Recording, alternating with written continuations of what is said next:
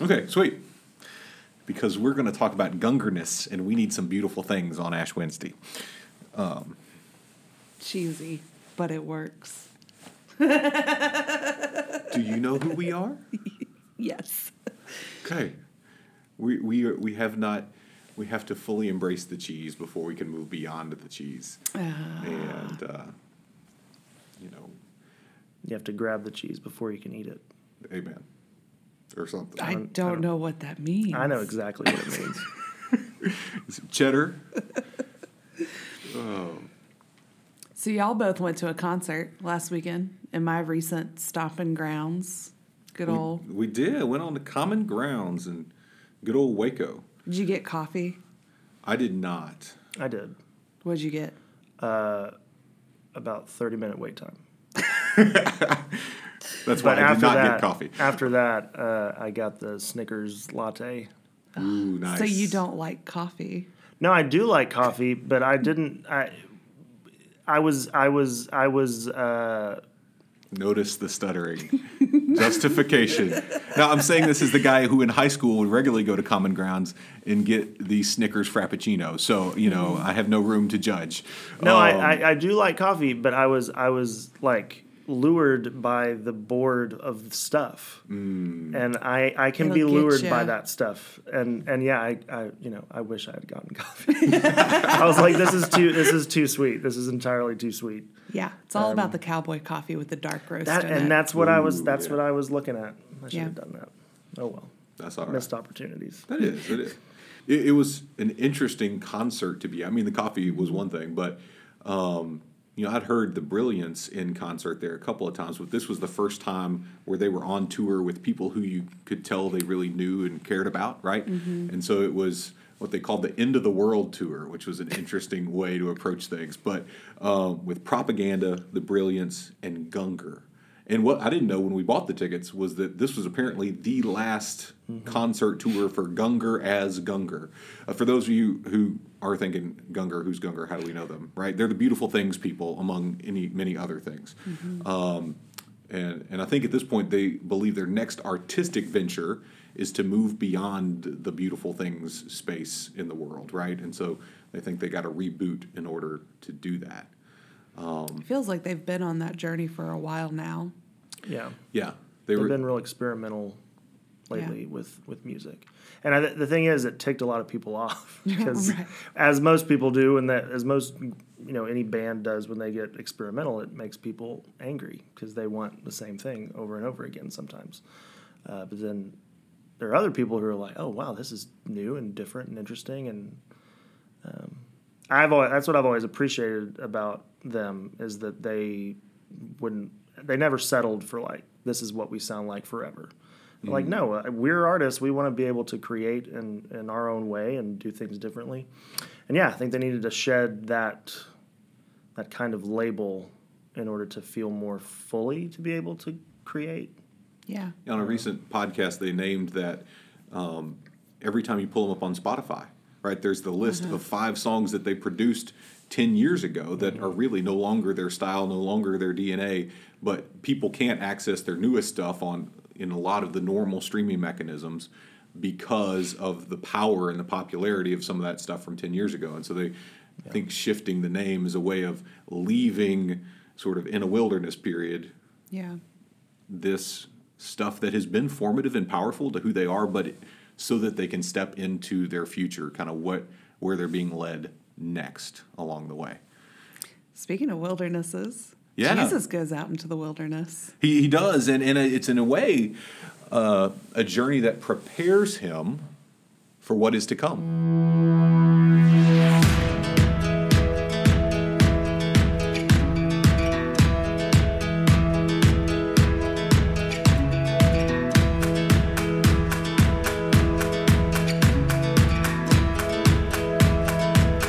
Welcome to the Gather, Grow, Go podcast. I'm Pastor Daniel. I'm Pastor Melissa. I'm non-Pastor Michael. We're so glad that you are here with us today.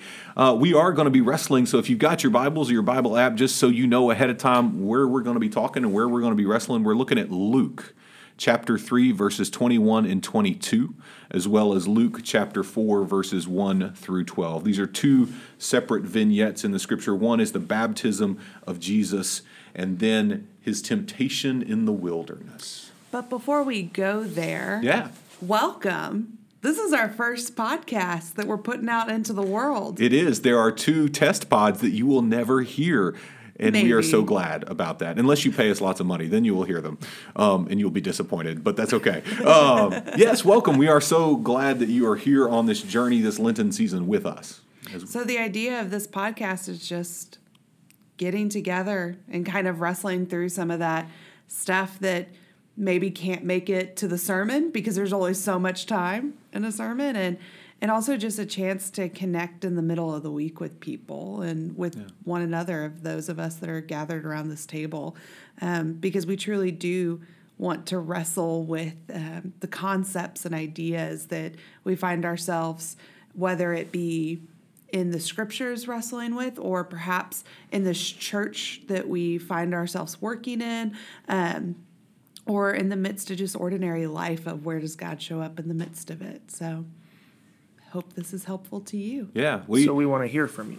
We do. Yeah. We want to hear from you. So this will be on iTunes. Leave us reviews, like us. Melissa and I, our emails are out on the website. Mm-hmm. Shoot us an email. I'm Daniel at fumccleburne.com. And I'm Melissa at fumccleburne.com. If you drive to Crowley and walk around and yell Michael, you might find me. There you go. My email is michaeldmanley84@gmail.com.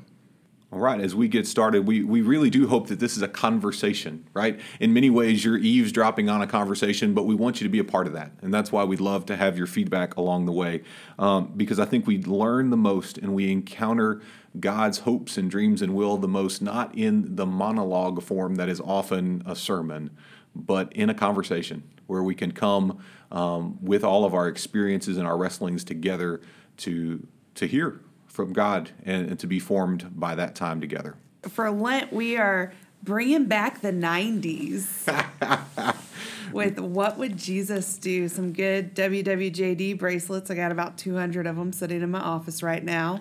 And Melissa swears that we are on the cutting edge of cool.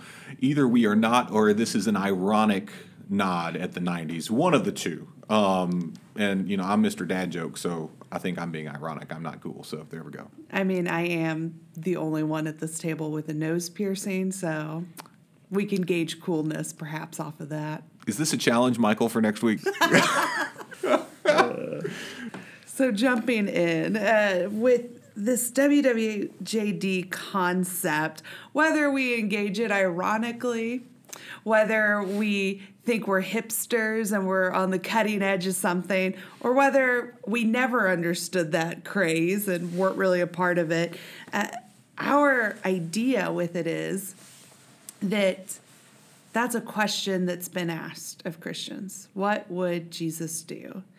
And the reality is if we spend time in the Gospels, if we spend time studying Jesus and then seeing that Jesus did things because he was live, he was walking around, and if we start to spend time doing those things, perhaps we can learn something new about how to answer that question of what would Jesus do. And that might, in its own way, inform what we do as we live our real lives, walking through our day to day. So Lent is a season where we traditionally, we get rid of stuff. We take off the things that have kind of kept us from God, perhaps. And it's a season where we can take on things. And I think in our lives, I don't know about y'all, but, we had program meeting just earlier this morning, and I made a statement of no one's going to add anything to my list to do because it's already too long. And so I think the first step in Lent, to do Lent well and be able to take on some of these traits and attributes of Jesus, is that we first have to give something up, which means crossing some things off of that to-do list. Yeah, setting aside, there's a spiritual gift and power of not just saying yes when you think God is calling, but being able to say no to things that are getting in the way of actively following God's call. And sometimes we need time and space to wrestle with that and figure that out and work through what is happening here. And what I love is that today we get to encounter the text when Jesus himself did that work of preparation, did that work of wrestling and figuring out and saying, what do I need to leave behind in order to live into and claim this mission that God has given to me? For those of you at home, we're looking at Luke chapter 4, the temptation of Jesus, his 40-day wandering in the wilderness that was led by the Spirit. And this 40-day period that serves as our inspiration and our model for this Lenten season of 40 days of preparation for Easter along the way. What I find incredibly interesting in this Luke 4 text is that Jesus goes into the wilderness, which is often a holy space, right? A place where we're separate and apart so that we can hear more clearly from God. And yet, when he goes, who encounters him? The devil. The devil. The devil encounters him and tries his wiliest best to get a hold of Jesus in a powerful way, right?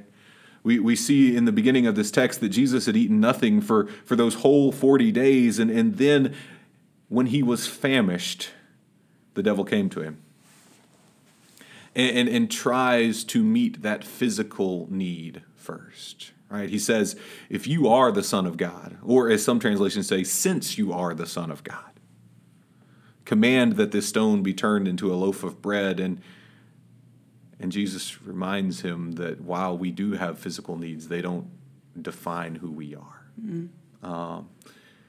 One does not live by bread alone. And having sort of had strike number one, the devil moves on to attempt number two. If he can't appeal to Jesus' physical needs, the needs of his body, he moves to his personal ego. Y'all know what it's like to have an ego in life, don't you? I don't know what you're talking about. Okay, well, fair enough. Yes. Well, for those of you who follow the Enneagram, I'm a 3, and it is my shadow place if I'm not careful to be mindful of what everyone else is thinking and having that influence what I want to do. And the devil seems to try to appeal to this, that ego power, that desire for all of the people to think all of the positive things about you in here, right? It says that the devil showed him all the kingdoms of the world and said, today they will give you glory and their authority if you just worship me, right? I have the power. I've got control over these people. They will praise you and worship you and all of that if you just give it to me. And as you know, that's strike number 2. Mm-hmm. It doesn't work. The appeal to his ego does not have the effect that he wants, because Christ knows that our worship is intended for one place and one place alone, the Creator. Yeah, I think in this, well, one, the way you said that, it actually made me think of Maslow's hierarchy of need, that pyramid of, it's starting with that most basic thing that we need. We need shelter, we need food, we need a place of safety. And then from there you move up. And it's not until the later levels that you can reach that ego space. Yeah. And so we know, because it says that Jesus has been fasting for this extensive period of time and is hungry. So Jesus does have this hunger need to be met. But yet, how is he able to push through the midst of that? And I think it goes back to that earlier passage at the end of chapter 3, where we see Jesus is baptized. And it's so simple in Luke's gospel. It's just a couple of verses. In John chapter 3, verse 21, it says, when everyone was being baptized, Jesus was also baptized. While he was praying, heaven was opened, and the Holy Spirit came down on him in bodily form like a dove. And there was a voice from heaven, you are my son, whom I dearly love. In you I find happiness. And then there's this, piece about his genealogy. And then we get to this moment where it says, verse 1 of chapter 4, Jesus returned from the Jordan River full of the Holy Spirit and was led by the Spirit into the wilderness. So I think if we are truly going to take this journey of Lent, if we haven't had a year of being with God in the midst of it, if the Holy Spirit isn't leading us into the wilderness, we're setting ourselves up for failure. Our ability to transcend the temptation of our physical needs, of our ego needs, Right. and the last temptation that is given is one that I think goes to a whole nother level where the devil appeals to Jesus' pride in his own religion, his own team, his own faith, that temptation that lives in all of us to claim, man, we are right and we are going to own it for the whole world to know. How are we going to transcend that if we have not been walking with the Spirit in the whole way? Right. We're not going to make it past the starvation level. Right. We're going to eat the sweets. We're going to drink the coffee. We're Right. going to do those things. So, bringing that up, that's a very, negative way to kind of approach it of like if we haven't been prepared. But there is this sense that, one, I think it's okay if you don't start Lent on Ash Wednesday. Yeah. If you need a moment or two to say, oh, I do need to get some things right with God. I do need to prepare my soul and then enter the wilderness. I think Christ will still show up on Easter morning for you come sunrise that day. But I think it's more meaningful and rich if you go through the entire Lenten journey. So I wonder, what are things that y'all do to be ready to enter the wilderness season? That preparing to enter the wilderness season is one that, as we've talked about over the last couple of weeks, we've jokingly around the office asked each other, what are you giving up for Lent? Have you figured it out yet? And as of Thursday of last week, I had not figured it out. I did not yet know what it was. But because I want it to be a powerful thing, a meaningful thing, it's something that I have to spend time reflecting on. I have to wrestle with it. I have to sit with it. And yeah, it'd probably be good for my body if I gave up sweets for Lent. It'd probably be, good for that base level of need if I didn't eat any bread for 40 straight days, right? Or took on the practice of exercising not twice a week, but more than that, right? Yeah. But Lent is as much about soul preparation, right? And transcending those spaces. And so one of the questions I ask myself is, what is eating away at my soul? Right? What is taking away that peace that Christ promises that passes all understanding, and what can I do about that? I'm having a social media fast for Lent this year, and it had become a place, as many of you know, of wonderful sharing of pictures of people's kids and their cats and their dogs and what they ate for dinner, and that can all be wonderful and good and beautiful, but it is also a place where we struggle to really have a conversation with real people. In real complexity and nuance. It's one of those places where we all grab our bullhorns and holler out into cyberspace deep thoughts by whoever we are, and manage in our own way to think we're having a conversation, but not really have a conversation. And so one of the things I've committed to myself this season is to not only step away from that space, but step into greater intentionality of actively seeking out conversation about issues of faith and life with people I wouldn't normally talk to in a given week. So if I invite you to coffee this Lenten season, know that I'm not likely, coming with an agenda. I just want to be able to have real conversation about life and faith with real people, because it enriches my soul when so often our cyber conversation on those matters eats away at my soul. Yeah, for me, Lent is always a time, and we've kind of mentioned it, the ego, that this idea of, for me, no matter what I'm practicing, whether I'm getting rid of something in my life or taking on something, it's all, for me, a reorientation of the ego. And in the sense of, am I bowing down to those things that I want for myself, or am I focusing on what the world needs? Am I focusing on what others need, my neighbors need? And that's always a hard thing to do because we are human beings. But I definitely, in the story of Jesus's temptation, again, that is what's happening. Like as you say, Melissa, that hierarchy as it slowly crawls up, and in that place of at first he's being directed as a human, just your basic needs as a human, and then second, it's kind of the devil. Honestly, that second temptation, the devil is describing Jesus's world. Yeah. That idea of this is what the point of all this is power for so many people in that world and in that system.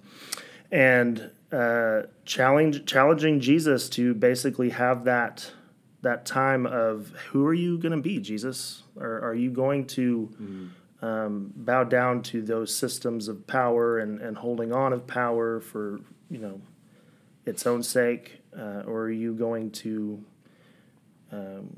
go speak truth to that power and challenge that power and be who you were created to be in that system, even though you know that things may not end well.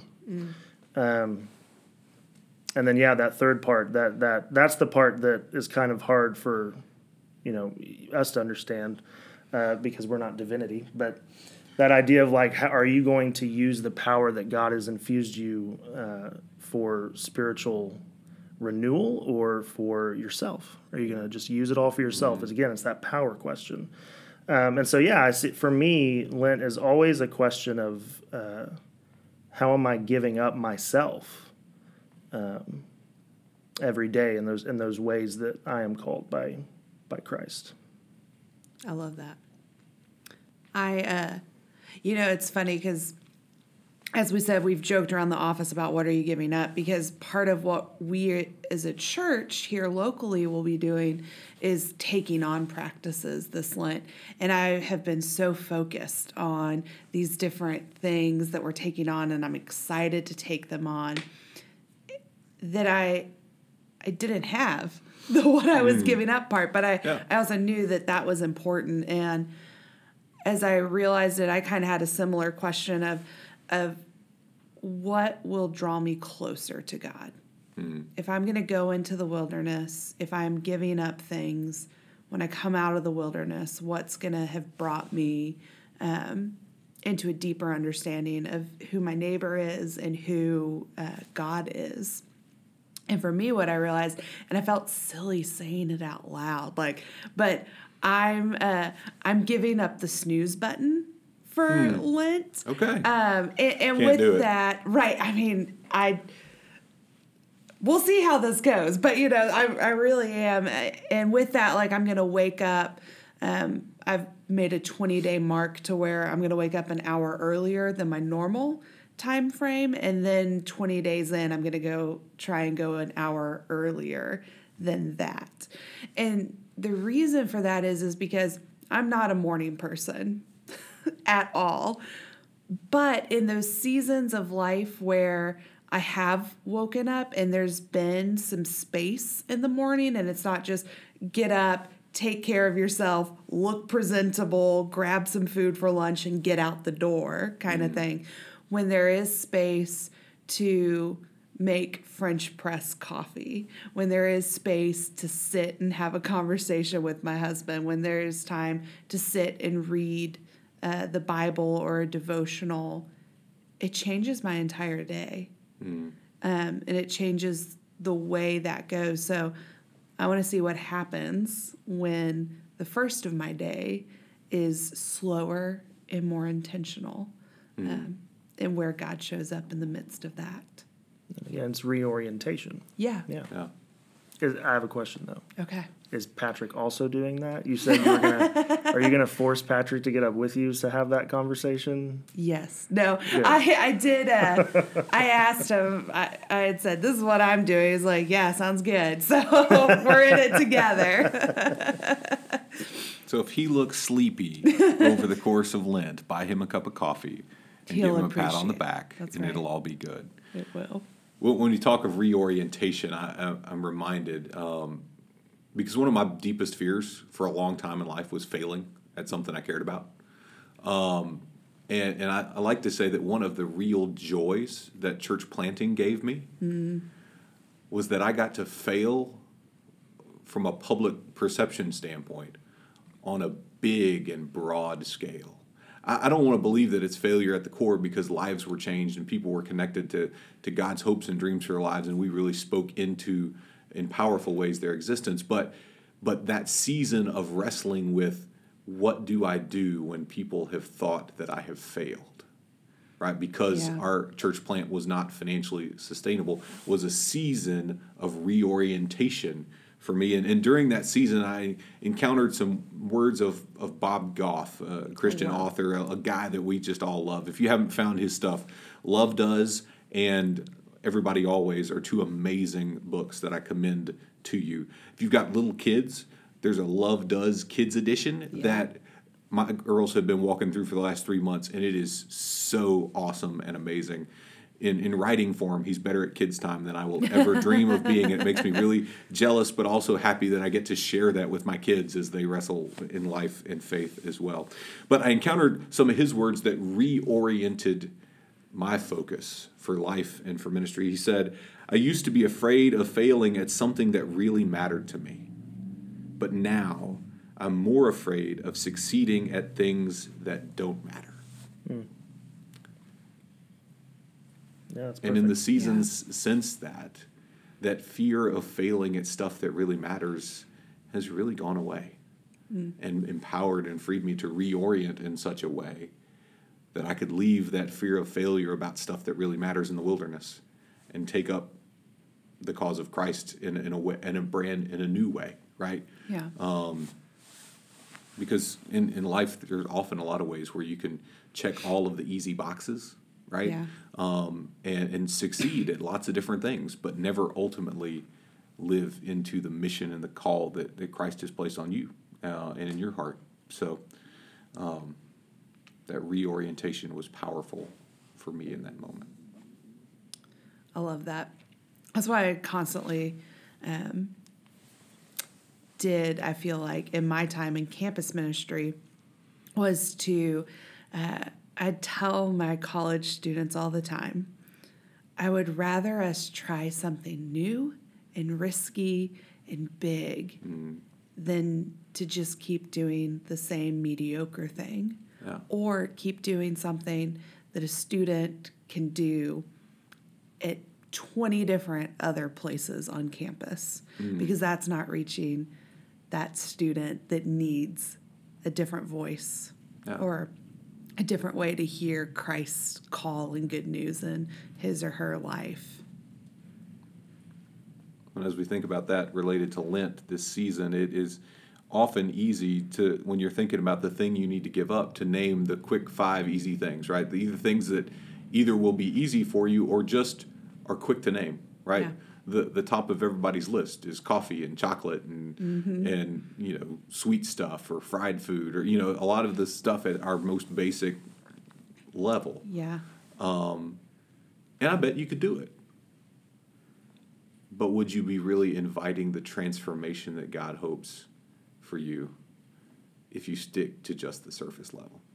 Are you willing to risk failing even at something that seems as simple but is as profound as setting your clock back an hour or setting your not hitting snooze and waking up an hour earlier every day to create that space for the God who's already at work and moving in the world to be revealed to you in a more powerful way?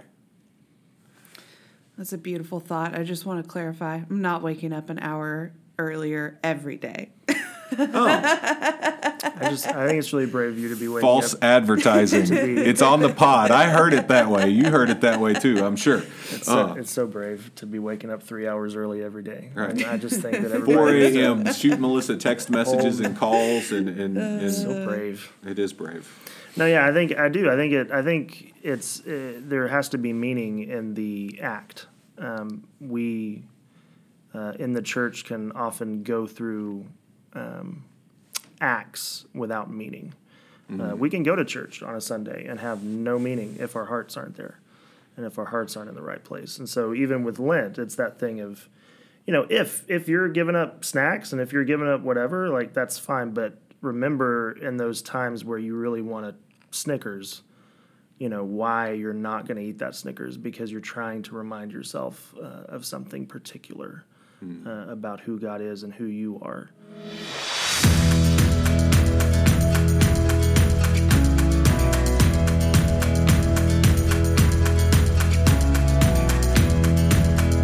Thanks for joining us today on the Gather, Grow, Go podcast. I'm Pastor Daniel. I'm Pastor Melissa. And I'm non-pastor Michael. We are so thankful that you're here and hope that you will let us know that you were here by shooting us an email, shooting us text, reaching out to us, well, not me, on social media for this season. You can find the podcast if you were sent this by a friend. You can find it on our website, fumccleburne.com. Also on iTunes, just search Gather, Grow, Go podcast, and you will find it there. If you have found it there, make sure you subscribe so you get these dropped onto your phone every week as we produce them. And also leave us a review, leave us a rating. That'll help others find our podcast along the way and be a part of the conversation with you in this season. And here now is a way to grow. So as you go into your week, as you embrace this Lenten season, I ask you, what do you need to leave in the wilderness? What do you need to set aside so that you can embrace God's call on your day-to-day? What is that thing that you can leave behind for this season so that you can hear the voice of God calling you to new life? And as you go this week, at the beginning of your Lenten journey, would you receive this benediction, this blessing that's meant to be lived out as you go this week? May you go in the peace of a God that waits to encounter you in the wilderness.